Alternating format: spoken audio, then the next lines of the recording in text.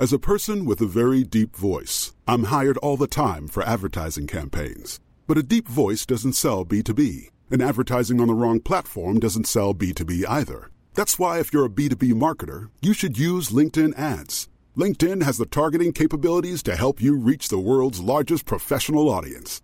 That's right, over 70 million decision makers all in one place. All the big wigs, then medium wigs, also small wigs who are on the path to becoming big wigs. Okay, that's enough about wigs. LinkedIn ads allows you to focus on getting your B2B message to the right people. So, does that mean you should use ads on LinkedIn instead of hiring me, the man with the deepest voice in the world? Yes. Yes, it does. Get started today and see why LinkedIn is the place to be to be. We'll even give you a $100 credit on your next campaign. Go to linkedin.com/results to claim your credit. That's linkedin.com/results. Terms and conditions apply. Cool fact, a crocodile can't stick out its tongue. Also, you can get health insurance for a month or just under a year in some states. United Healthcare short-term insurance plans, underwritten by Golden Rule Insurance Company, offer flexible, budget-friendly coverage for you. Learn more at uh1.com.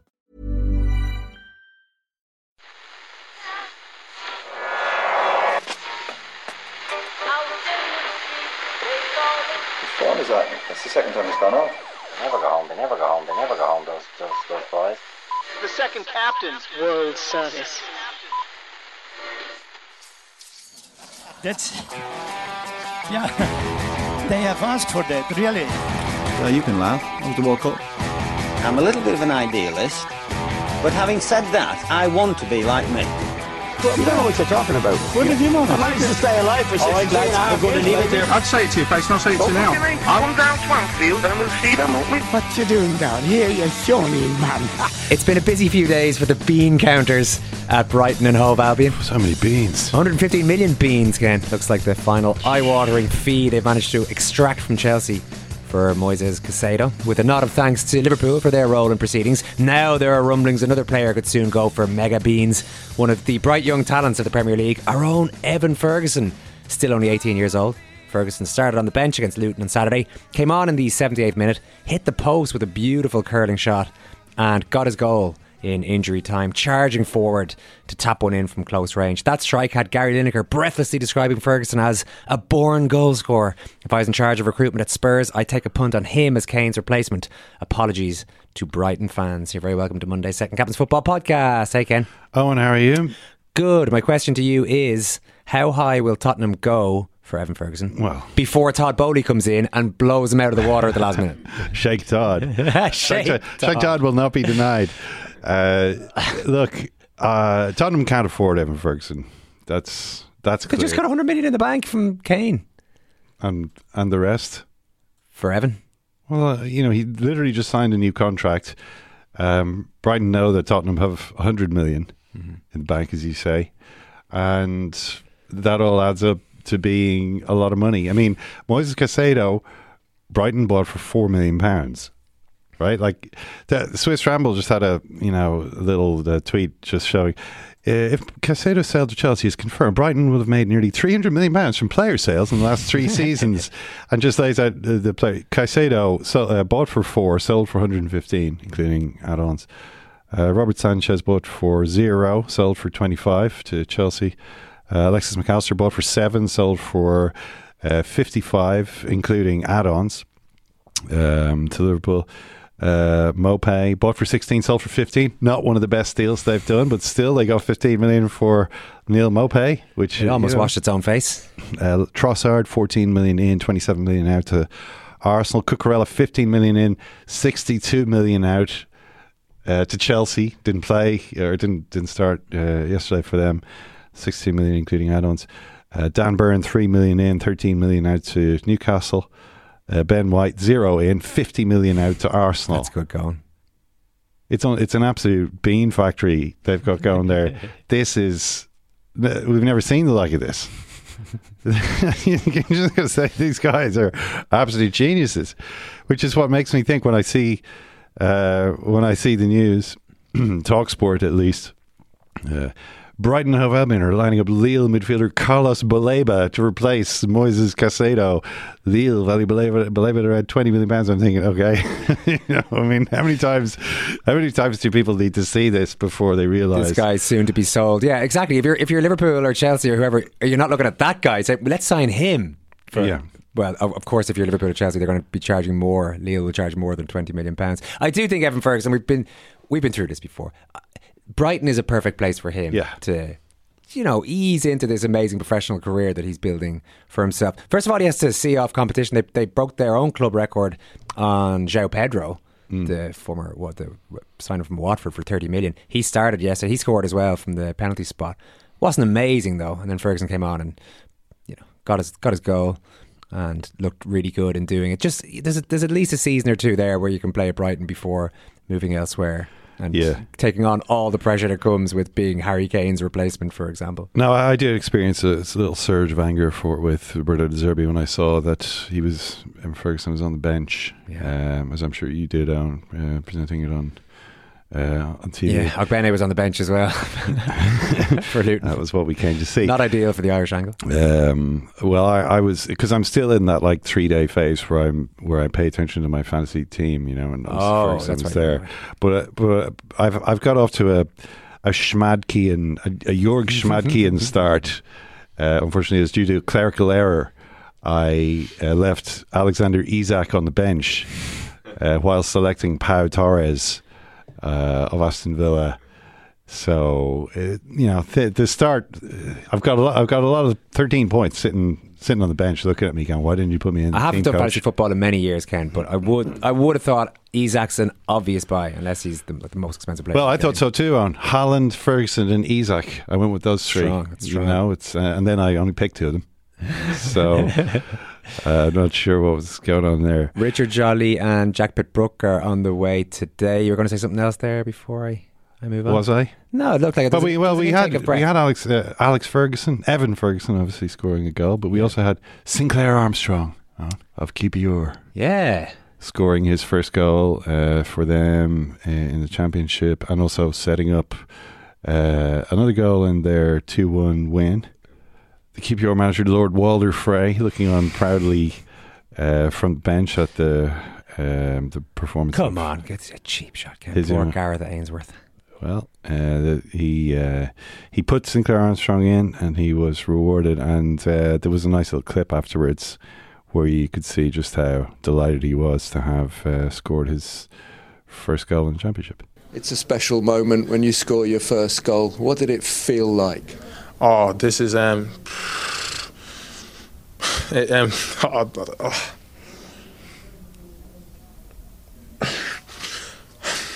is something I've been waiting for for a long time. Of course, last season it didn't happen. And I just kept praying, and for one opportunity to come, and thankfully it happened today.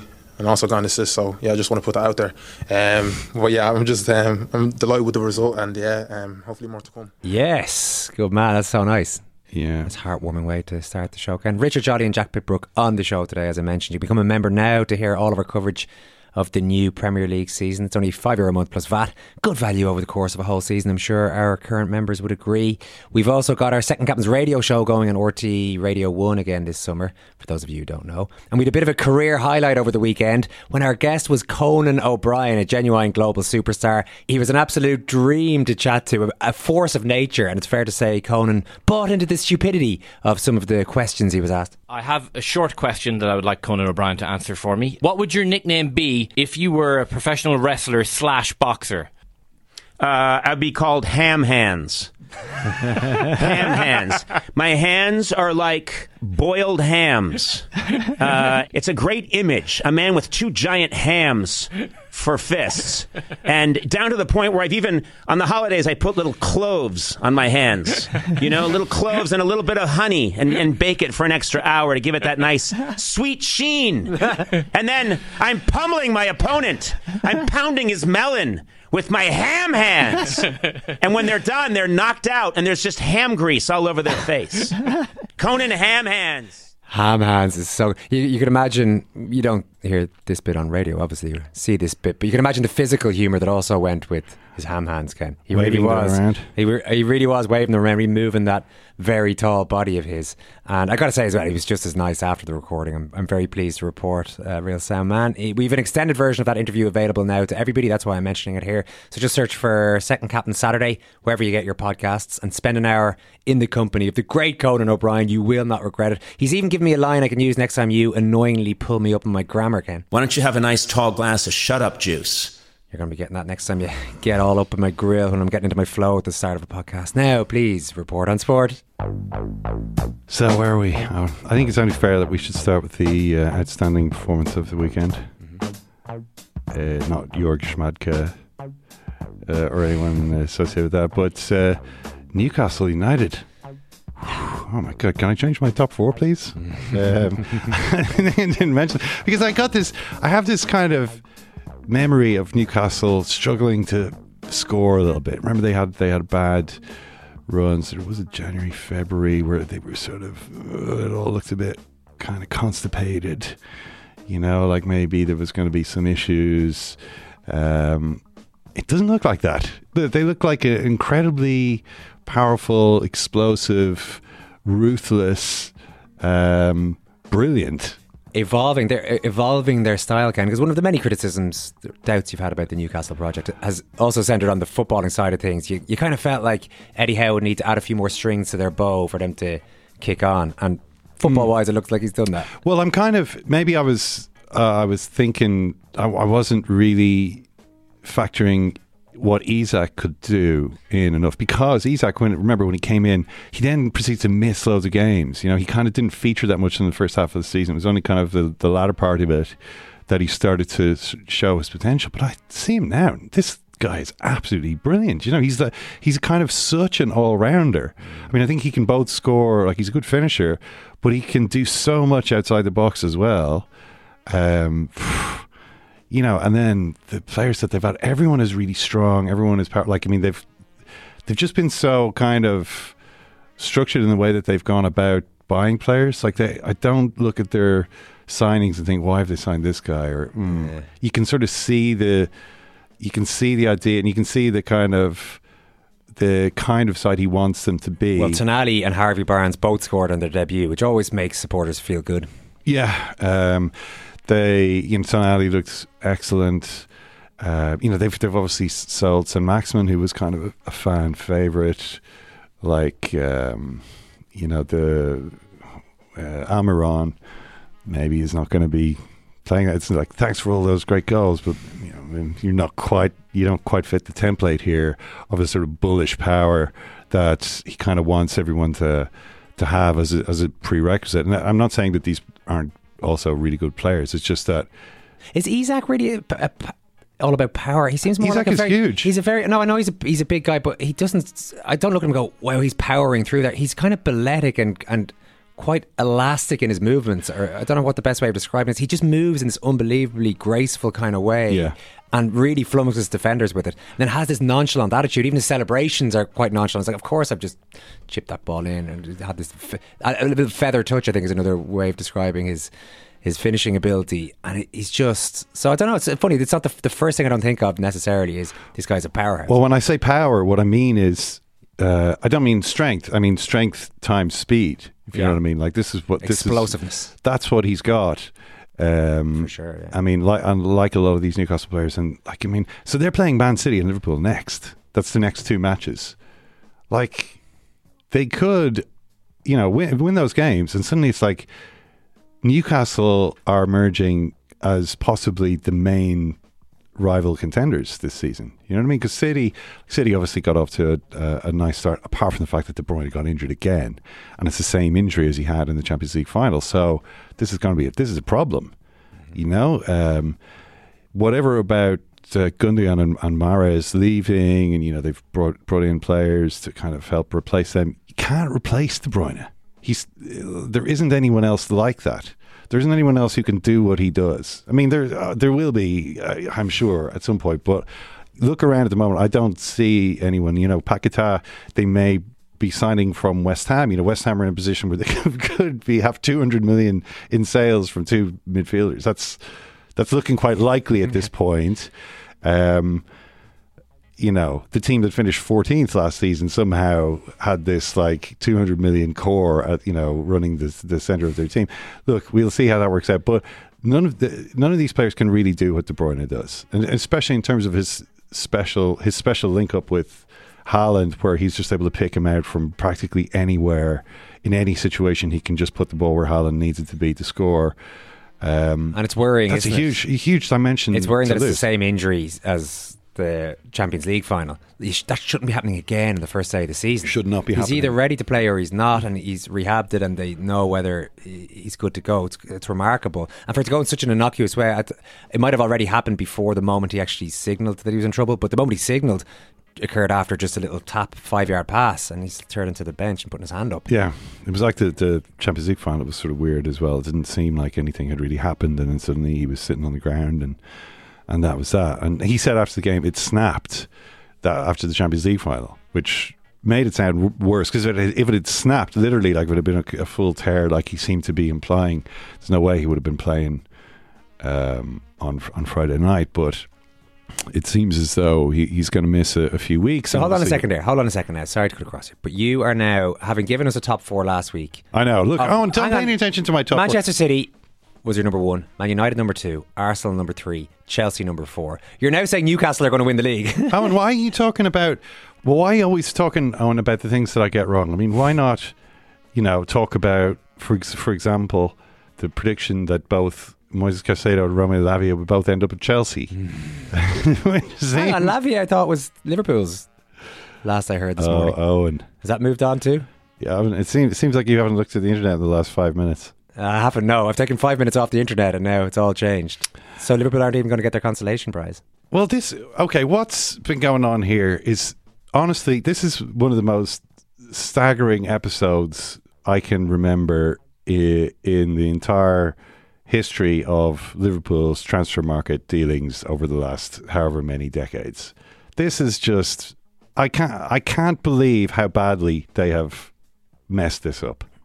It's just, so they spend all summer haggling for Romeo Lavia, 36 million, 38 million, 40, 42, 44, unwilling to pay the 50 million that Southampton are saying it's going to take to buy him.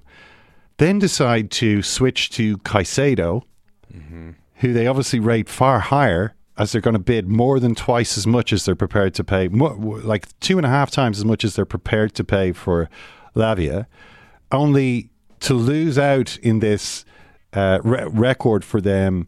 Actually, it would have been a British record transfer attempt to Chelsea anyway, because they've done a deal with the player and his agent, and he only wants to go there. And then have to go back to their original target, who they now find they're going to have to pay 60 million for, because Chelsea, whether it be retaliation or whether it was sort of desperation, we have to get someone, what if we don't get Caicedo, have gone in with a 55 million pound bid. So Liverpool now are going to have to pay 60 million if they want to sign this player, who apparently now, in a manner highly reminiscent of the Caicedo situation, saying, I want to join Chelsea. Everyone wants to join Chelsea. It's a 9-year contract. I mean, Caicedo's on 250 grand a week for the next 8 or 9 years, right? So the value of the contract is 115 million, or it's nearly as much as the transfer fee. That's in the bag. I'd like to know, where is Lavia now? Because when I heard last week, when it was all going back and forth and there were bids and counter bids, not even counter bids, just talk of Chelsea's counter bid, what struck me was the whole time it seemed as though the player was remaining in London, which always made me feel like, okay, this guy wants to sign for Chelsea. So I don't know where Lavia is at the moment. Is he on Merseyside?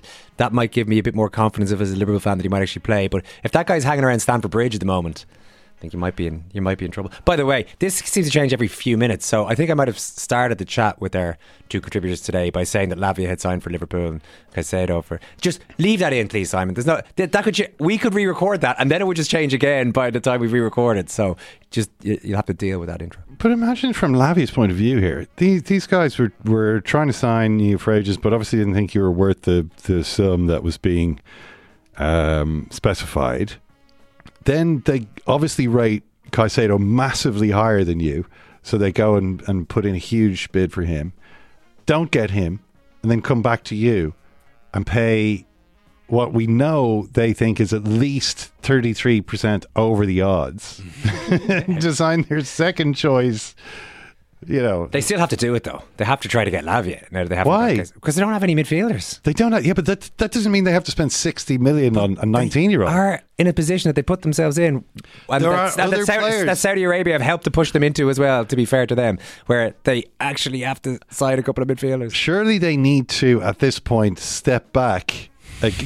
Throw ice water over themselves. I mean, it is insane. If they were to sign Lavia, honestly, it's like the Peter Ridsdale Negotiator of the Year award goes to Liverpool Football Club. Well, they'd still be getting a player that they wanted, just paying a lot more money than they could have paid earlier in the summer.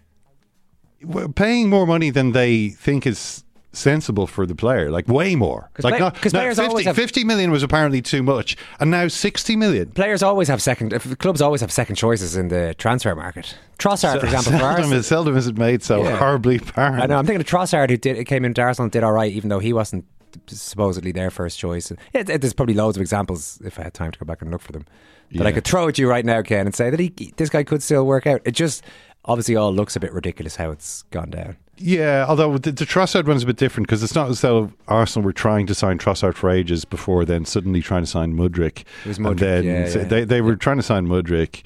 Chelsea ended up obviously gazumping them, and then it was like, who do we get, given that Chelsea have signed? It wasn't like, it wasn't like Trossard had been jilted and then suddenly Arsenal were texting him saying, actually, I've been thinking, and I really think we can make this work. If he's got enough about him as a sure, it would be all right. But be fine. what's happening? What's happening here is the price. Like, this is madness. This is crazy. But sorry, you're saying that Chelsea are going to get him now, though? No, I'm not saying Chelsea are going to get him. What we have is a similar situation as with the Caicedo situation, where Liverpool are the only club that currently have a deal in place with the club to sign. However, the player himself seems to want to join Chelsea or the player's agent or whoever, that this would be his preference if Chelsea can make a bid. Now, the question for Chelsea, from Chelsea's point of view, is: do we need to do that at this point? It is a lot. It's money wise, and we've just spent more money than we were expecting, because Chelsea themselves were kicking the tires of Caicedo for ages before being kind of we've got to get him now. No, anything. We'll spend anything to get this guy now because someone else wants him. Suddenly he's much more desirable now because other people want the thing. So it's just, now to get involved in this and to kind of play along with it, I think is the worst thing Liverpool could do at this point. They should just sign someone else. Find another player. Do what Brighton do. Do what, in fact, Liverpool used to do. Rather than sort of saying, we've got to sign one of these. We've got to spend all our money on one of these players that we've been kind of hyping ourselves up into a frenzy over the last, this is mad. He's 19. It's just completely nuts. But what they've done is just, honestly, I mean, I can't remember such a bungle. So that your best option now appears to be to massively overpay for the guy that you kind of decided you didn't want. There's just so many mistakes. They could have signed this guy easily in June for less money than they may now panic buy him.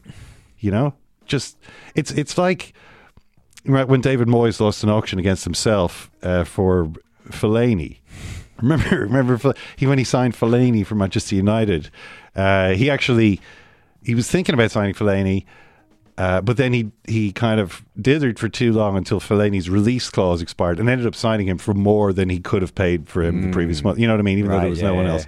But this is like, I don't know, especially because it strikes me that that Chelsea would not have gone in for Lavia in the first place if Liverpool hadn't gone in for Caicedo. You see what I mean? So it's almost getting involved in this. Well, they challenged Todd Bowley's manhood, Ken, as you mentioned on Thursday or Friday's pod, and he doesn't take kindly to that. You know what I mean? No, he's got no complaints there. He's had no complaints. Absolutely no problems in that department, says Todd. So I can't really put it to words how incompetent this is, and I feel as though it's going to have a really bad knock-on effect. I think it makes everyone look bad. That you can see the atmosphere in that team is not great. Liverpool. Well, like, I mean, Klopp, I didn't think was in the best mood. Salah, that whole stuff. Come on. Yeah, like reacting that way. Yeah, I mean, he was doing it in such an ostentatious way. He wanted everyone to know how pissed off he was, and so everyone was just like cheering. This buddy. I mean, I thought, who does this benefit? He's supposed to be one of the leaders of the team. You know what I mean? But like, he's like sort of openly rebelling against the manager or whatever. McAllister. Now you mentioned it, maybe we were reading too much about it. McAllister looked a bit pissed off. Do you remember he got his yellow card at one stage for asking for a yellow card for somebody else? Was that what it was for? Yeah, McAllister. I forget who chopped him down. It was one of those. Yeah, it was one of those yellows that we're now going to see more of. They reviewed him over the weekend for dissent and time wasting and these various things that are being clamped down upon. Well, Liverpool got one of those, one each of those actually, which Klopp claimed afterwards. I knew this was going to happen. Which again, I'm thinking. Yeah, I mean that sounds a bit persecution complexy. It's a bit like they're all against us. So like, this is not great on day one. You know what I mean? He was complaining about was it Alexander Arnold who got booked for time wasting on the throw, and then obviously McAllister who got booked for. To me, the one that stood out was Jota getting booked for being headbutted by Enzo Fernandez. That was a strange one. So it was Fernandez fouled Jota, who jumped up to like, what are you doing? And Fernandez then proceeds to Darwin-like kind of put the nut on Jota. Remember Darwin Nunez did this in his debut, and that was a red card. This time it was a yellow card each. I really don't understand this. I don't see. I mean, we're about to say, where's the consistency? I mean, I hate to do this, Owen, but like the handball situation, the penalty thing. I mean, there was this remarkable handball in the Chelsea-Liverpool game where the guy, it was Nicholas Jackson, appears to be almost waving a hanky at the ball. Like the emotion as though waving a hanky. The ball strikes his fingertips, so much so that he's almost like, ooh, and drops wide of the post. He's jumped up and his hand is like next to his face, and it hits. And I'm thinking, well, okay, that's a penalty. Because I was watching the Brighton game as well. The penalty that was given against Brighton. Lewis Dunk, yeah. So he's sliding backwards. Ken can't express any words at the moment. He's just looking at me in total bewilderment. But it's just amazing. So, so the discussion of the Nicholas Jackson penalty, as far as I can see, I saw Dermot Gallagher, for example, on Sky saying, well, the reason this isn't a penalty is that actually Luis Diaz has flicked the ball on there and it's come at him sort of from such a short distance that like his arm is sort of tucked there and it struck his hand, which is kind of high, but at the same time it's because of that diversion of the ball, then it's not a penalty. That's why this is the right decision.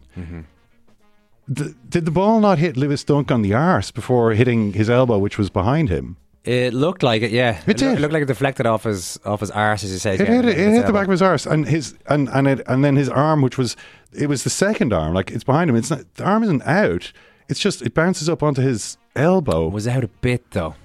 It's out because the ref gave he's lunging to try and stop a cross. Like you have to have your elbows out at least to break your fall when you're doing that. Well, they did. Well, there's a specific guidance in there for when you're actually sliding, and it's more for when your arm is along the ground with you, because what can you do besides have it there? Yeah. But it obviously doesn't extend to this particular situation, which was given as a red card. Now, it's one of those like given a penalty. Nobody felt a penalty. Sorry, yeah, nobody felt watching it really probably should have been a penalty. But then once it's given, it's not going to get overturned. Yeah, because the elbow was out. I guess if his elbow tucked right in against him, well, I suppose it wouldn't have hit us. I might just hit his elbow at that point. It just seems kind of utterly insane. Yeah, but I do like some of what they're doing with there's a lot of giving out about injury time, but if that is part of an overall change, which is to reduce, the idea is supposed to be that basically people will stop time wasting, stop doing all these things, and then you won't end up actually getting too many instances of 13 minutes injury time, because along with the extra injury time, which is already a punishment in a way for the time wasting, there's also yellow cards being handed out. I don't see why. I mean, if you just want to slow the game down, say if you're like, oh, they're kind of running away with this here, we're getting overrun here. Quick, do something. Somebody lie down. somebody, you can engineer stoppages to break rhythm and actually not have to pay the price of losing the time. You can just get the time later when maybe you're in a better mood. Like if you saw the Spurs Brentford game, right? Brentford Spurs, I should say. The game was delayed because apparently there was some issue with like water in the toilets or something, or the water wasn't flowing in the stadium, and it was like a public health and sanitation issue. Then they were like, we'll just play anyway. And so eventually they started playing. Tottenham scored. There was a concussion drama there as well because Romero got apparently concussed, got up, played on, scored, and then was substituted before the restart. I mean, his face as he celebrated his goal, a powerful header with his concussed head. Yeah. People were running to congratulate him, and he's like, "Oh, wait." That seemed to be what he was saying, and he looking kind of groggy. And just like, "Okay, we probably should take him off," but at least we got the benefit out of his sacrifice there. Just nicely dramatising how football is exploiting injured players. Although, would Romero change a thing? I mean, he'd probably. Well, at least Spurs took him off. Thing. A lot of managers probably wouldn't even do that. Just leave him on there. So he was taken off after the goal. Well, better late than never. He scored the goal. He did the business. Went off. Spurs promptly. I mean, Brentford were kind of hammering them before going 1-0 down, and kind of kept going at them, and got back on top. Son gave away a penalty. Mbuma, who's like a little powerhouse with a remarkable Hammurabi beard now. It's really come on to the next level over the summer. He absolutely looks magnificent. He scored the penalty, and then it was a kind of Van de Ven own goal or a Wissa goal. And Brentford were 2-1 up, and you thought, well, they have been really the better team here. But what happened then was they got to half time, and suddenly it's 11 minutes of injury time, and there was a interesting moment where the Brentford crowd, you could hear them reacting to this 11 minutes that had gone up, because Brentford had been completely on top, kind of hammering Spurs. It looks like we're all delighted. We go in at halftime 2-1 up. What a great performance from the lads. Then suddenly it's like, no, it's not halftime. There's another 11 minutes now. You know what I mean? It's like, it was the first example I can remember of like a crowd thinking we've got to half time, then suddenly being confronted with, oh no, you've not. Here there's a lot more still to go, and you could hear this audible like murmur of kind of dismay from the supporters, which honestly changed what was happening on the pitch immediately. Tottenham actually scored like 4 or 5 minutes into the out of time, I think, but you could kind of see the effect that change suddenly had on the game. Where Tottenham were like, we can still rescue something out of the half. They did that. Actually, Brentford could have gone 3-2 up with Mbuma, but it was kind of I think they were confused by not confused, but I felt like that really changed the rhythm of the game. Just on the time wasting though, the player now, if they go down injured, they have to leave and stay off for at least 30 seconds. So there's a phase of play there that they're going to be missing from. So the thought there is that'll discourage that to a certain extent, but you're talking about just pretending to be injured. And also, just all they can really do is get rid of the more egregious elements of time wasting, which we've all seen, and I think people would probably be happy enough to see the back of anyway. So, I don't know. I'm not mad keen on matches lasting 12, 13 minutes longer than they should do, but if it's part of an overall... Depends whether your team needs a goal. Yeah. If your team needs a goal, and why is he only playing 6 minutes? Another scandal, another disgrace. So that was what was going on. I know, obviously, it was also the first Tottenham game without Harry Kane, who went to Bayern, had the opportunity to win his first career trophy in the German Super Cup on Saturday night. Came on as a substitute, lost 3-0. Dani Olmo, hat-trick. Did you see the goal that he scored where he spun round Matthijs de Ligt? No. It was absolutely sensational. Dani Olmo, everyone is suddenly like, how come he's the only Leipzig player who didn't go to the Premier League this year? What's happening here? Todd Bowley looking at Christopher Nkunku thinking, what exactly were we thinking? It was certainly the kind of thing that gets noticed. What Dani Olmo did, obviously unhappiness for Harry Kane, but things will, I'm sure. I saw Lothar Matthäus had some comments about Kane where he's kind of disgusted. He's a bit annoyed that they allowed themselves to be messed about by Tottenham to the extent to which they did. That calling it un-Bayern like. So already there's a kind of a narrative thread there, at least espoused by somebody like Lothar Matthäus, that Kane represents Bayern losing touch with their values, which, as a kind of an apex predator in the transfer market, what they do is they offer their terms to the selling club, and the selling club usually buckles, as Uli Hoeneß says, and simply has to accept that, and they sign the player on schedule and for the budget that they predetermined. And that's not what happened in this case, where they were kind of taken pretty late in the window and had to go up by 2/3 from their original offer. Un-Bayern-like, Owen. I'm hoping Harry Kane doesn't become a vehicle for this sort of feeling of distress among some of the prouder... it's a wonderful game what we are playing here. These kind of characters. The prouder Bavarian people. I did see, or unfortunately hear, a little bit of a very awful Harry Kane tribute song that you sent on to me, Kane, I should say. Yeah. It's not good. Harry Kane signs for Bayern Munich. 1, 2, 3, 4. Harry Kane, yeah. Harry Kane. Who's England's going to score? It's Harry Kane. The taker King.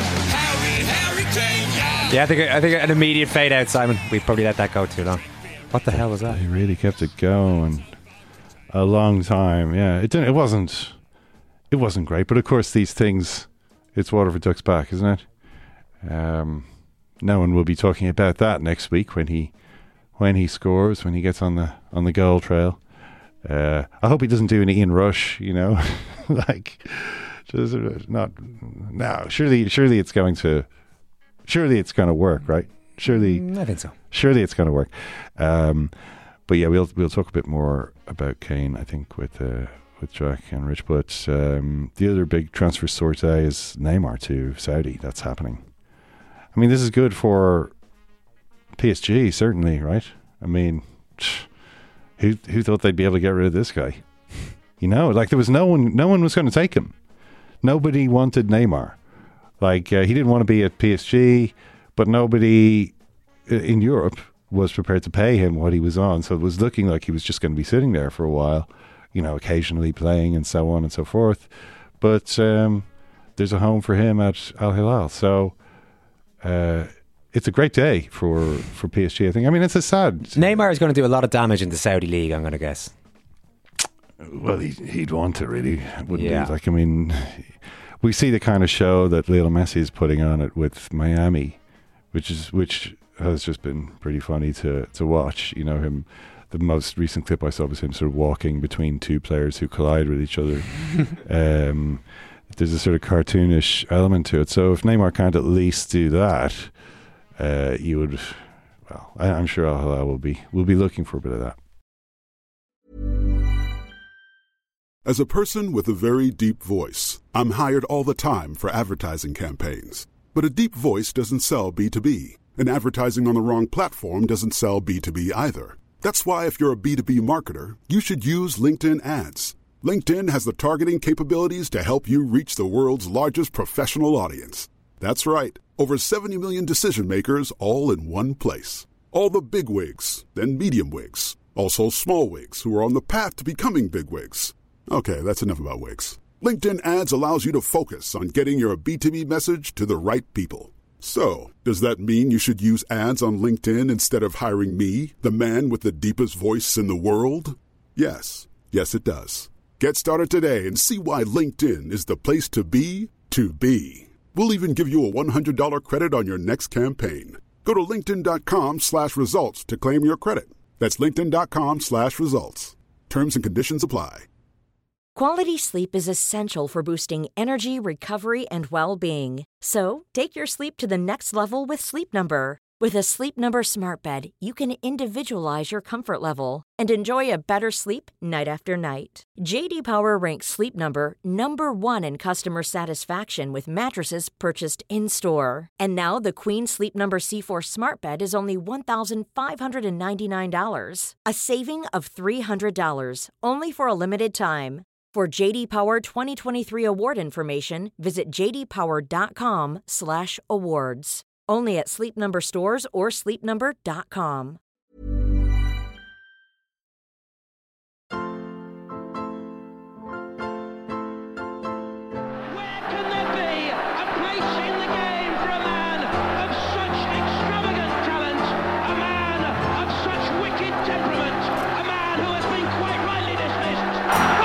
goodness me!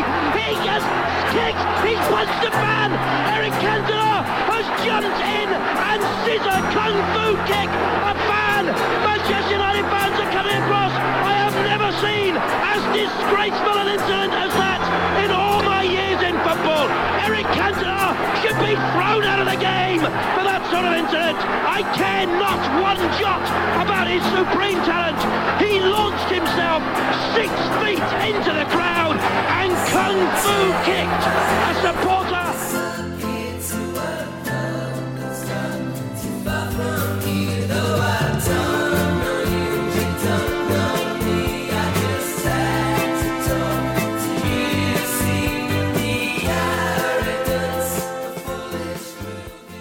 The Independent's Richard Jolly and the Athletics' Jack Pickbrook are on to chat about the transfer market that has been rudely interrupted by the start of the Premier League. Hey guys, thanks so much for chatting today. Thanks for having us. Richard, Yep, can I ask you first? Yeah, well, it's good to talk about what... So, okay, Chelsea end up with Caicedo. Liverpool look like they're going to end up with Lavia. So I guess all's well that ends well. Yeah, you could say that. I mean, from a Liverpool perspective, that's the most generous. It's simplifying the story somewhat, but yeah, they both get a good, high-quality midfielder to plug the obvious holes that they have in their team, as we saw yesterday. Yeah, they both contrived to pay more than they originally hoped to. From Liverpool's perspective, Southampton's asking price for Lavia has been clear all summer, and Liverpool have not felt he was worth it.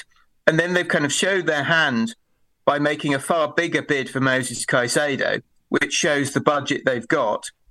They also made a bid for Caicedo when a lot of people at Anfield have thought all summer that he was going to Chelsea, which appears completely inexplicable for a club who, over the years, have generally been a byword for smart transfers and doing their business quickly and cleverly and catching everyone else unawares. As for Chelsea, I don't think anyone should have any sympathy for them at all, in that they created the market of the £100 million midfielder by paying so much for Enzo Fernandez. And so a few months later on, Brighton, who are obviously very, very clever in such matters, immediately set a price of £100 million for Moses Caicedo and duly got it. And not for the first time, Brighton are the big winners in all of this. Is this embarrassing for Liverpool, do you think, Jack, for the reasons Richard outlines there? And also you end up with Jurgen Klopp having to do a press conference on Friday where he's getting the old quotes thrown at him that he'd never spend £100 million on a player, and he's having to say, well, you know, I was wrong on that score, while knowing and expressing that, well, we don't even have him yet anyway. So they've debased themselves and still not end up with the player. Yeah, exactly. It's the kind of worst of both worlds, isn't it? To compromise your own stated values in such a way, and also not to get the prize at the end of it. I also thought, watching the game yesterday, I'm sure we'll come on to this, but Liverpool seemed to need Caicedo even more than Chelsea did. Like they were so. The fact that they couldn't really get a foothold in the game physically in midfield at all against a Chelsea team which is in the first game of its new era made you think that in fact, like, maybe Liverpool's desperation to get him was well grounded, because at the moment it looks like they do have a gaping hole for a player like that in the team.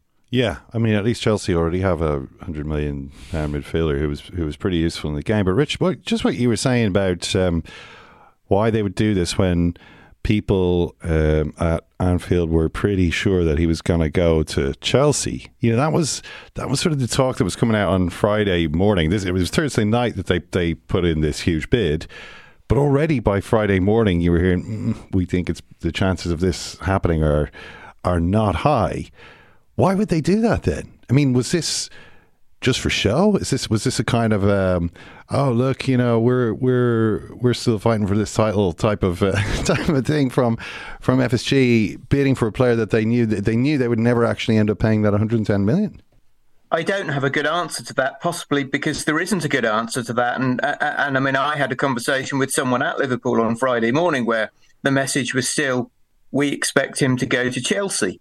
And it's the sort of thing that in recent years, bidding for a player you don't expect to get is the kind of thing that sometimes Manchester United have done and not Liverpool. I mean, there is the broader context at Liverpool, which is that for a long time, Michael Edwards was in charge of transfers. He's gone. Julian Ward then had his 1 year in charge of transfers. He's gone. At the moment, the director of football is Jörg Schmatke, who's only been in the job for about 6 weeks and whose background is very much in German football. Didn't exclusively sign from the Bundesliga with German clubs, but he's not someone accustomed to these types of deals. Whether that's a factor, I don't know. As Jack said, Liverpool do have a glaring need for a defensive midfielder. The one thing that they've got in the back of their minds, and that they've had for a while, is that they do really rate Stefan Bajcetic very highly. He's not fit at the moment. He's still only a teenager, so he's not someone they were going to lock into the position for 50 or 60 starts this season. So in that context, the interest in Lavia made some sense, of the idea that you sign another young player, not expecting either of them to start every game. But at the moment, they've shown their hand. They've shown they've got a big budget. There are one or two other players they've been interested in the past, like Czech Doucouré of Crystal Palace, like Andre. Well, the minute they ring up one of those clubs and say, what's the price? It's going to go up quite a lot. I thought one of the interesting things being there and watching the game and seeing Alexis McAllister play as the defensive midfielder was that he was very, very good at the constructive side of things. Some of his passing from the base of midfield was excellent. And maybe for the Chelsea crowd, it reminded them a bit of having Jorginho there. The thing is, though, that when Chelsea had Jorginho and when it worked, he always had N'Golo Kante alongside him to actually do a lot of the running and the tackling. And Liverpool had this probably the most attacking midfield that they've had in the Klopp era, because his classic midfield was the triple workhorse, whether it was Henderson, Fabinho, Milner or Wijnaldum, 3 of those 4. And instead it was Gakpo, who's a forward, Szoboszlai, who's a goal-scoring midfielder, and McAllister at the base of it all, who is a very, very talented passer, but who would also like to be playing alongside a Caicedo. So yeah, it was all quite unbalanced, both on and off the field. Yeah, I think they ended up with their lowest figure for possession in about 5 years, which goes to show that just having a lot of good, a lot of skilled players on the pitch at the same time doesn't mean that they're actually going to be able to get the ball. But I know we keep postponing actually talking about that game, but Jack, who cares about football? What's happening with Chelsea at the moment is just like, I don't understand it at all. This is the thing that just kind of keeps surprising me in Chelsea. I just don't get how this works. There are supposed to be these rules, FFP, and so on. Chelsea have just smashed everybody. Like, it's spending on the scale of 800 million in 3 transfer windows. Nobody's ever done anything like this before. Not City, not Real Madrid, not PSG. I mean, there was this whole thing of the 8-year contract. Yeah. Remember, they rolled out amortization and all that we became familiar with last year. But this is a loophole which Chelsea supposedly were exploiting, which UEFA said they had closed, or they were no longer going to allow you to amortise the transfer fee over the period of 8 or 9 years, or however long the contract was. That the maximum was 5, and yet I see that Caicedo has still been offered an 8 or possibly 9-year contract. Can you throw any light on any of this, or explain what you think they're doing here? No and no. I can't. I'm as curious as you are, Ken, to see how it all comes out in the wash, particularly in terms of FFP and profit and loss restrictions, which are in place in modern football. I think that it's worth saying that they have got rid of a lot of players, not just ones who they've let go or loaned out, but some who they've sold, some who they've sold for quite a lot of money, like, for example, Mason Mount. So it's not pure loss at this point. But I think the squad needs this level of surgery. Like, it's been such a mess that they had to get rid of an awful lot of players, and they had to bring in players who Pochettino could count on and who they can kind of build around to build a kind of new ethos, a new dynamic there. But yeah, I am as curious as you are to see how all the numbers are going to add up at the end. Any Anything to add on that from you, Rich? I mean, you were there at Stamford Bridge yesterday. Must have been the talk of the town. Anyone have any ideas as to how this thing's going to fly? No. I think they've driven a bulldozer through the regulations. In terms of the numbers, Caicedo will take it to about 900 million in the Todd Bowley era. They've brought in about 200 million. It just doesn't add up. And at the moment, a lot of people are thinking and talking a lot about FFP. Now, this is one of the factors with Wolves. They need to make a profit of about 15 million this year because they've got a loss of about 120 million over the last 2 years. Manchester United are conscious of FFP. Manchester United obviously have a huge revenue. If you watch the current Newcastle Amazon documentary, have you watched it recently? I've seen the first couple of episodes. Okay. It's a financial fair play documentary. Jesus. They are saying they need a shirt sponsor to create the revenue to spend it legally within FFP. Now, we all know they got a shirt sponsor and it's a Saudi Arabian company, so there's not much suspense to that. But Chelsea don't have a shirt sponsor. Chelsea are not in Europe.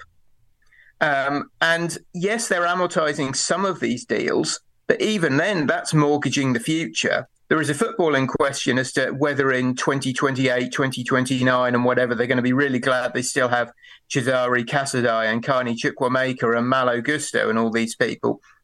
But from the simple numbers perspective, I just don't see how they can pass it now. And the other point to be made is that Caicedo's not the last one. They want a goalkeeper. They want a forward. They're in for Romeo Lavia as well, of course. They want Lavia as well. I mean, Jacob Steinberg's reported that they want Michael Elise as well, so that would be another winger. But Michael Elise it's like a £60 million player minimum at this point. I think Elise's got a release clause, but even then, it's all money. And Jack did say they've got holes in the squad, and that's true. But they've created some of the holes in the squad. 12 players have gone out this summer. That could go up to 17, 18, 19 by the time the window closes. The whole Kepa thing makes no sense, and I've never been a fan of his as a goalkeeper. But they had him. He actually had a half-decent season last year, and they've just loaned him out to Real Madrid. They've not sold him.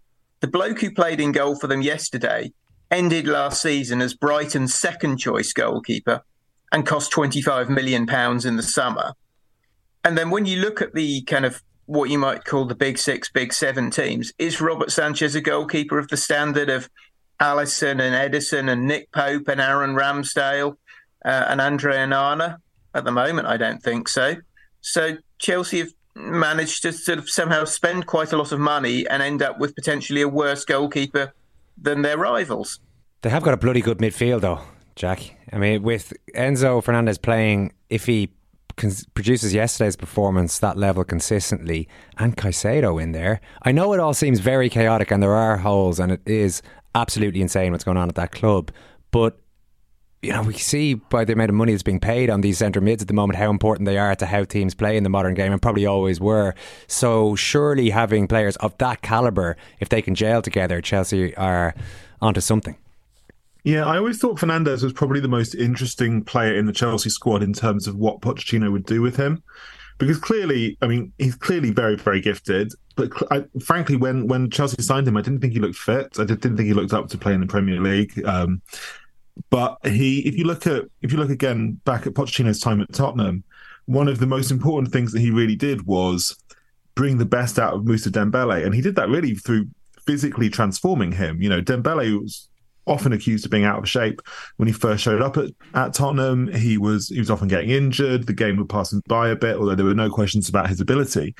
And because Pochettino's so big on fitness and physical strength and measuring players' diets and doing saliva tests every morning to check up on their physical state, all that kind of intense fitness and monitoring work, he physically transformed a lot of those Tottenham players. And if you look at I remember somebody saying to me when Pochettino took over that if he can bring the same kind of physical transformation in Enzo Fernandez and make him fitter and stronger and tougher, then really the sky is the limit in terms of how good he can be. Like the way that he used the ball yesterday, I think he did look a bit stronger and sharper. But I wasn't there, and I don't watch Chelsea every single week, so let's wait and see on that. But I think there's huge potential there, and if they can get a Caicedo alongside him, then I think all of a sudden it's a very impressive engine room. What have you made of Pochettino at Chelsea so far, Jack? I mean, you.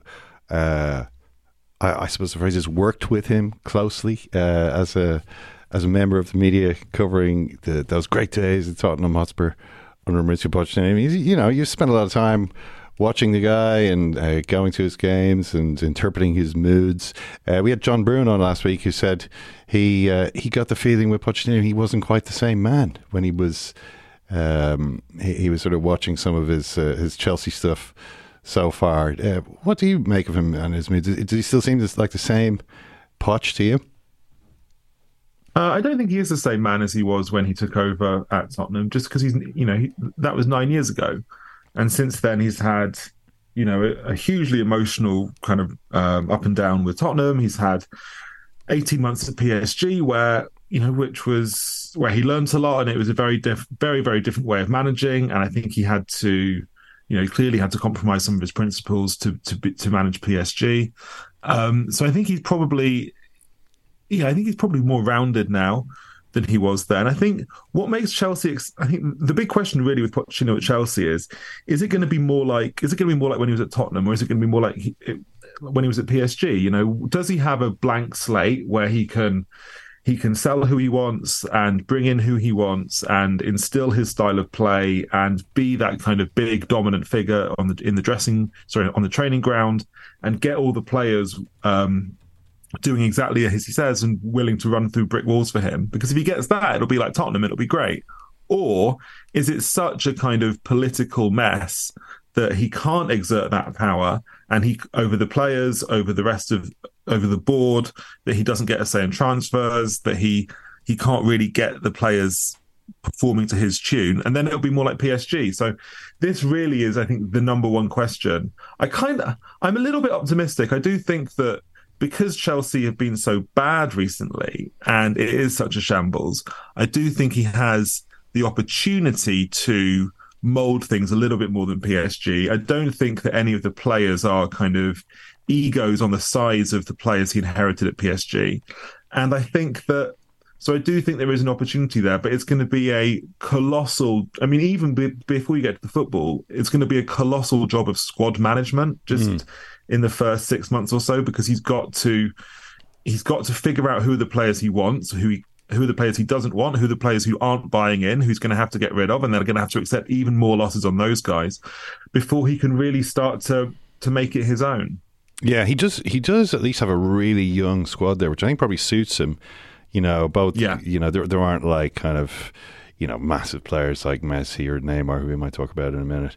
Who want things to be done a certain way. Like most of the squad is under 25. Like I think only 1/3 of the squad is over 25.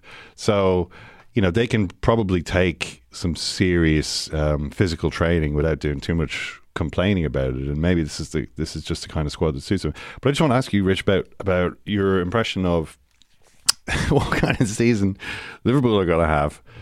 Like this shambles, I think will eventually be forgotten, but it does it makes them look like idiots. Even if they do get Romeo Lavia, it looks like they've completely bungled this summer. They've ended up paying way more for a player they were haggling to pay less. They made it clear to him, you're our second choice by miles, and you're way overpriced at 50 million, but we have to buy you for 60 million now because we've sort of shot ourselves in the foot. So that's not good. I saw Klopp, he had a little pop at Eddie Howe, or Newcastle. He mentioned it was kind of a joke, but at the same time, I was kind of like, why are you talking about that? You got to play them in 2 weeks. And I saw their game, and they're going to absolutely destroy you. I kind of felt like a lot of indicators are pointing in the wrong direction at this moment. We haven't even mentioned the whole Mo Salah strop, which is extraordinary. I know people say, oh, players are passionate. They don't want to, of course they don't want to be taken off. But like that was That was incredible. Like the whole place was laughing at him because he was making it so obvious that he didn't want to come off. This is the most elements you've ever put into one question. Well, and that's saying something. A lot of these elements, Rich, strike me as not promising.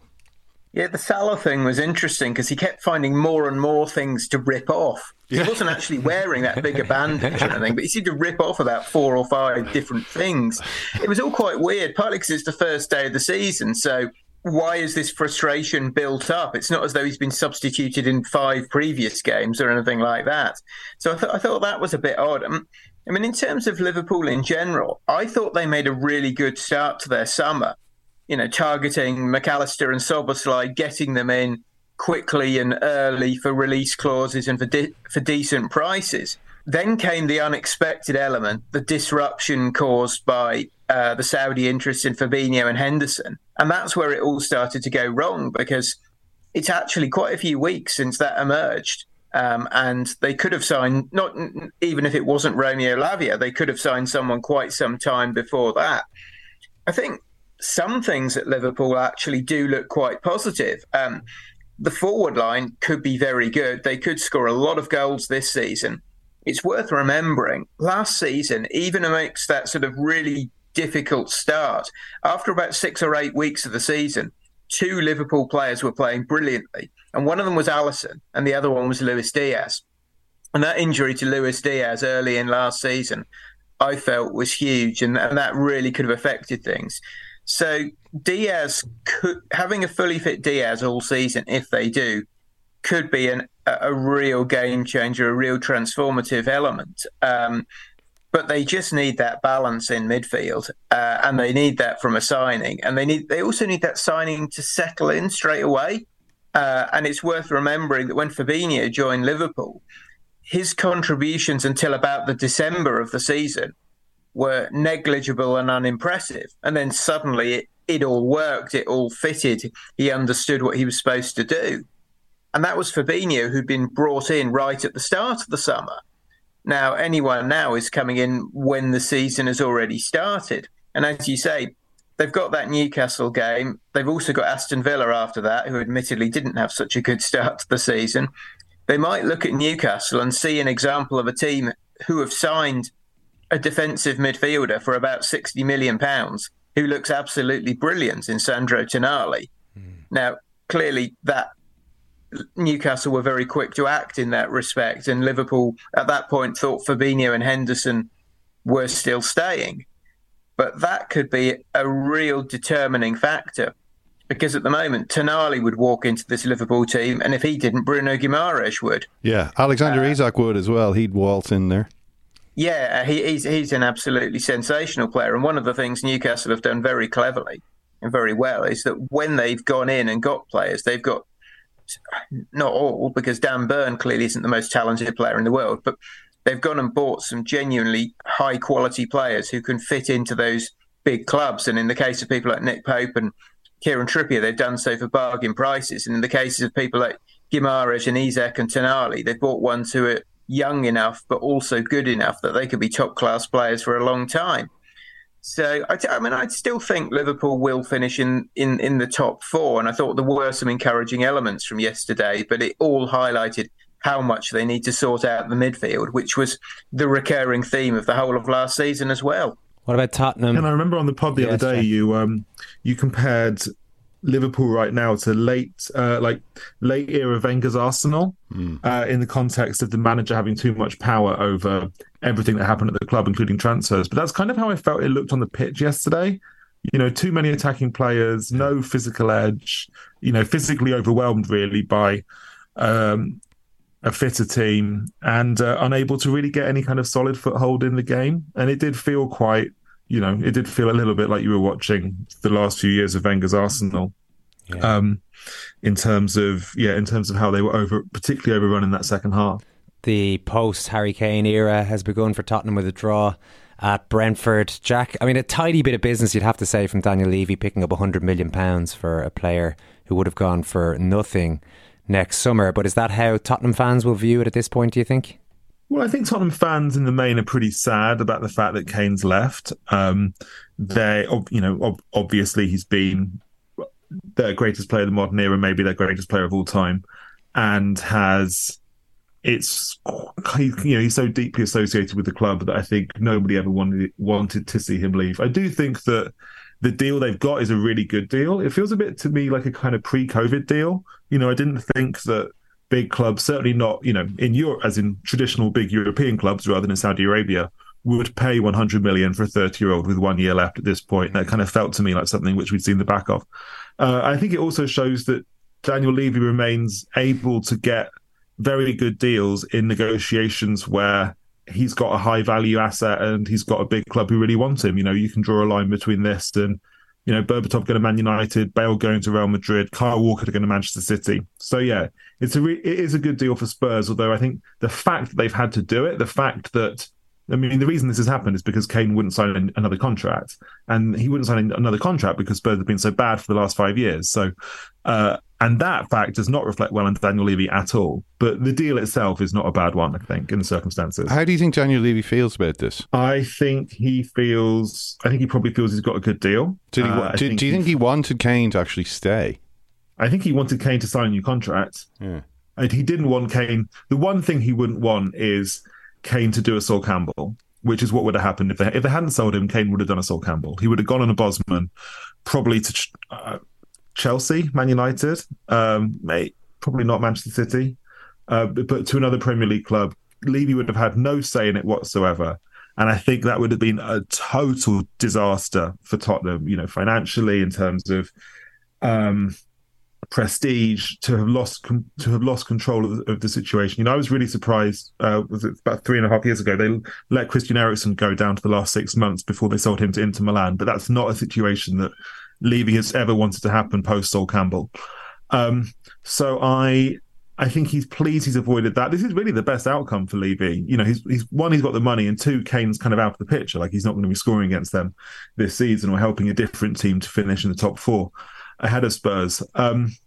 But yeah, if you take a step back, the fact they've had to lose him is obviously pretty bad. Well, is it bad from the point of view of Ange Postecoglou, do you think?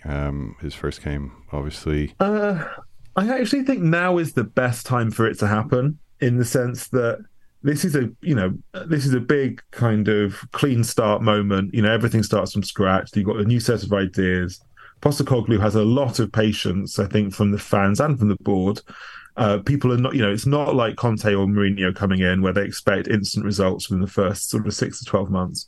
And therefore, if you've got to lose Kane either now and get money or next summer for free, you might as well lose him now, because this is a transitional season anyway. And it might be better to get all the, to do it now rather than do one season of Postecoglou with Kane and then lose him and then have to, revamp the team in a different way next season, which is already going to be Ange's second year. So I actually think now is the best time to do it.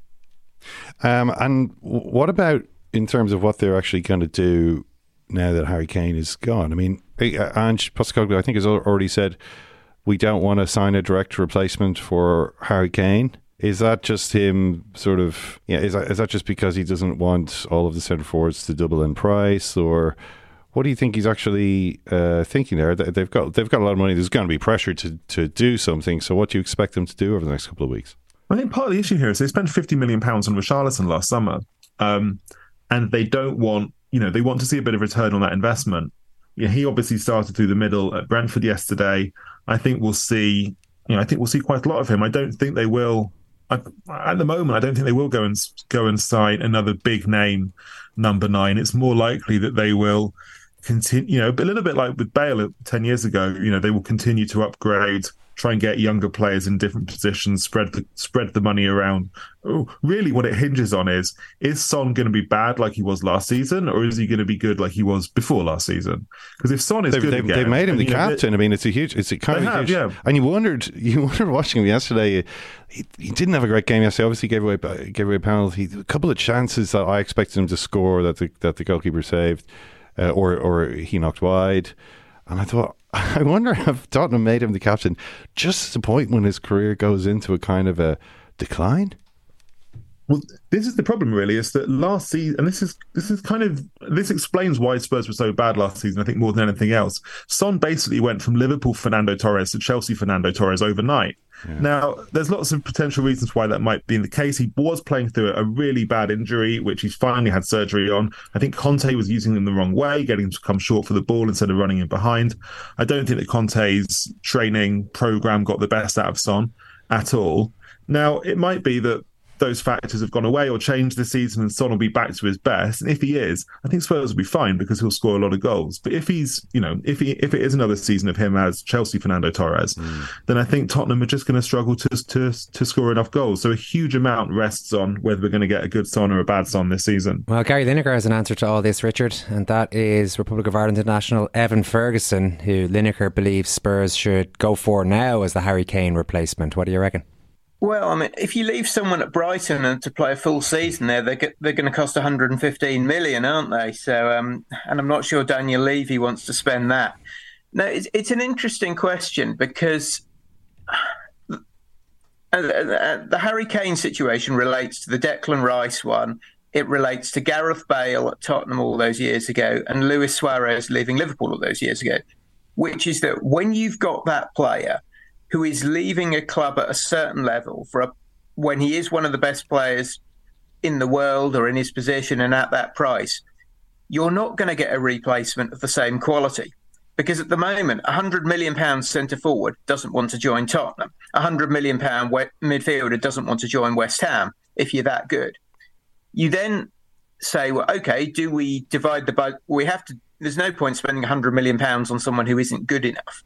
So you then end up dividing the budget one way or another and getting different players. And I mean, West Ham, for instance, have already bought two different central midfielders in Edson Alvarez and James Ward-Prowse.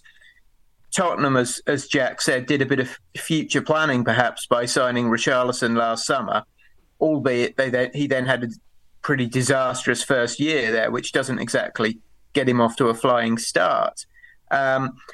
You would think they would need another centre forward, partly because they're now basically down to one with Richarlison, partly because this is a guy who scored one league goal in his first season there. The model would presumably be to try and sign someone young because Richarlison is the first choice at the moment. Evan Ferguson looks incredibly promising, incredibly good, but Brighton have less need to sell than absolutely anyone else. But I do think it has to be more of a collective effort at Tottenham, and one of that is Son scoring more goals. James Maddison's a big part of that. I think he's a superb signing. But yeah, the reality is that whatever Tottenham do, they're not going to get a player as good as Kane. Jack, Evan Ferguson, what do you reckon? I think he's a great player. I think he'd probably be better served being at Brighton. Oh, it's definitely better for him. I was making this point. It's definitely better for Evan Ferguson to stay at Brighton for a lot of reasons. He's playing under Roberto De Zerbi, who's one of the most highly rated managers in the world. Exactly. He's playing under less pressure than obviously he would be if he went to replace Harry Kane at Tottenham. There's a load of reasons why Evan Ferguson should stay at Brighton. But from the other side of things, should Tottenham try to sign him, or would it be a good signing from the Tottenham point of view? Well, last time Tottenham tried to sign a Brighton player, they actually got a really good deal. They got Bissouma for 25 million. And I think we saw yesterday how good Bissouma is, even though he didn't show it last season under Conte. But I just don't think, I think Ferguson's fantastic, but if you were trying to think what's the best way for Spurs to spend the Harry Kane money so they can spend it on more than one player and getting good value for money, I just don't think you'd go for Ferguson. I think Brighton would see Tottenham coming, and if they really wanted him, they'd have to pay so much money that they would basically it would put too much pressure on him for an 18-year-old to play him as well. And I just don't. To me, that doesn't feel like it fits quite right. Just lastly, I wondered, Rich, what is your reaction to the news that Neymar is joining the Saudi Pro League? He will become a teammate of Kalidou Koulibaly and Ruben Neves at, which one is it? Al Hilal. Mm-hmm. Al Hilal. What do you make of that move? And does it perhaps suggest that Neymar's time as one of the very top players in the world is drawing towards its close? Well, I think it's one of the least surprising signings of the summer. I mean, once the Saudi League came along and started spending all that money on really big names, Neymar was just about the most obvious person to go there, especially when PSG seemed to have decided that their Galacticos project is at an end. Yeah, I think it does bring an end to Neymar's time as one of the world's top players. That's partly his fault. He shouldn't have left Barcelona to begin with. He left, for the money, to chase the Ballon d'Or. He's never actually come close to the Ballon d'Or since leaving Barcelona. I think physically there are concerns about him. Over a few years at PSG, he played just over half of the games, about 55%. He was injured every season. I don't think his lifestyle is such that he's going to be a James Milner type at 37 winning the bleep test every year. And so this is partly Neymar's fault, the reality. And he'll get very, very well paid in Saudi Arabia. But I think there's also a question about what happens with Brazil. I think that should be Vinicius Junior's team now, whereas it's been Neymar's team for the last few years. He has turned himself into a bit of a sideshow, a bit of an irrelevant player. And yeah, goodbye. Okay, goodbye to the two of you as well. Richard, Jack, great stuff. Thanks a million. Thanks a lot. I'm having a buzz floating around. Anyone want to knock? Give me a shout. 6 million ways to die. Choose one. I don't like to name him because, I actually think he's a very good writer. But it was daft. This was a dig at football people who know the game, using statistics to try and undermine people who have eyes, ears and common sense. What I'm saying is that sometimes the eyes and ears mislead you. The ears, particularly if it's Paul Merson talking to them, might mislead you. This was a dig at football people who know the game. You know the balls, the stones. Have a proper debate. I'd love to debate him. You could sell tickets for that. All I have to back it up are facts. All I have to back it up is a factual record of what took place. Bring it on. This was a dig at football people who know the game. He's the one who's on the attack, don't forget. And has been for some time without naming people. He mentioned pundits. Well, who are the football pundits? I think they call that a verbal broadside. You've been on the attack, Ken, but you just don't have what it takes to name names. You don't have the balls, Ken. You don't have the stones. Don't have the balls. Yeah, I don't want to put them down. But they seem to want to prove that you don't need to know anything about football to write about it. This was a dig at football people who know the game. You don't have the balls, Ken. You don't have the stones. Donal Murphy emailed in after our Premier League preview last week, informing us, regretting to report that he was utterly aghast with the preview. As a lifetime Aston Villa fan, I've been accustomed to Villa and cricket getting roughly the same airtime and second captains, which is to say not very much, I think, is the insinuation here. Despite this, I was eagerly anticipating the chat this week. Surely Unai Emery's Claret and Blue Army will get a good once-over from John, Jonathan and the lads. 38 minutes in, Ken teases me by pointing out that Villa have the second best record in the Premier League in 2023. Could this be a precursor to a proper preview of Villa's chances of crashing the top four party? A Europa Conference League challenger, perhaps? It was but a false dawn. The team with the second best record in 2023 have strengthened with Tielemans, Diaby and Pau Torres for basically the same amount of money Anthony cost United. Surely this is good business. If this email is read out, I have a strong expectation that Villa will have given it to Eddie and Mike's Toon Army. Will this be enough to please put some respect on Villa's name? Yours sincerely, from Donal Murphy in Bray. Well, I'm afraid they didn't give anything much to Eddie and Mike's Toon Army. Villa are down to fourth in the 2023 table. I'm sorry, Donal. City, Arsenal, Man United, Villa, Brighton, Newcastle, Liverpool. I did originally intend to read that out on Friday, and there was just a lot of other emails and stuff, synth week going on, so I only got to it now, and your bubble has already been burst. Well, all these exploding knees are turning into a big problem with Villa. Emi Buendia and Tyrone Mings. Both have got. Mings has done a crusade. I think Buendia had the same injury. I see Real Madrid have a similar epidemic with Courtois, which is why they've loaned in Kepa and Militao. Both had cruciate ligament injuries in the last week, so total disaster for them, really. Yeah, Again, sorry, Donald. Thanks so much for listening. Good luck with the rest of the season, Donald. We do hope that things are rescued from this point on for Aston Villa. Thanks for listening today. Thanks, Ken. Thank you, Owen. Thanks so much for listening. We'll have more Premier League coverage during the week. Manchester United, of course, getting their campaign started tonight, and we'll be chatting about the World Cup semi-finals as well. Become a member now on secondcaptains.com. You will not have to hear any more ads if you are a member of the Second Captains World Service. The Second Captains podcast is part of the Acast Creator Network.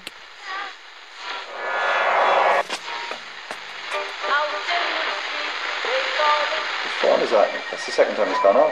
They never go home, those boys. The Second Captains World Service. It is not war and death and famine. It's not that at all. It's the opposite of that. It's to persuade us of the world outside of that. That's why sport's important.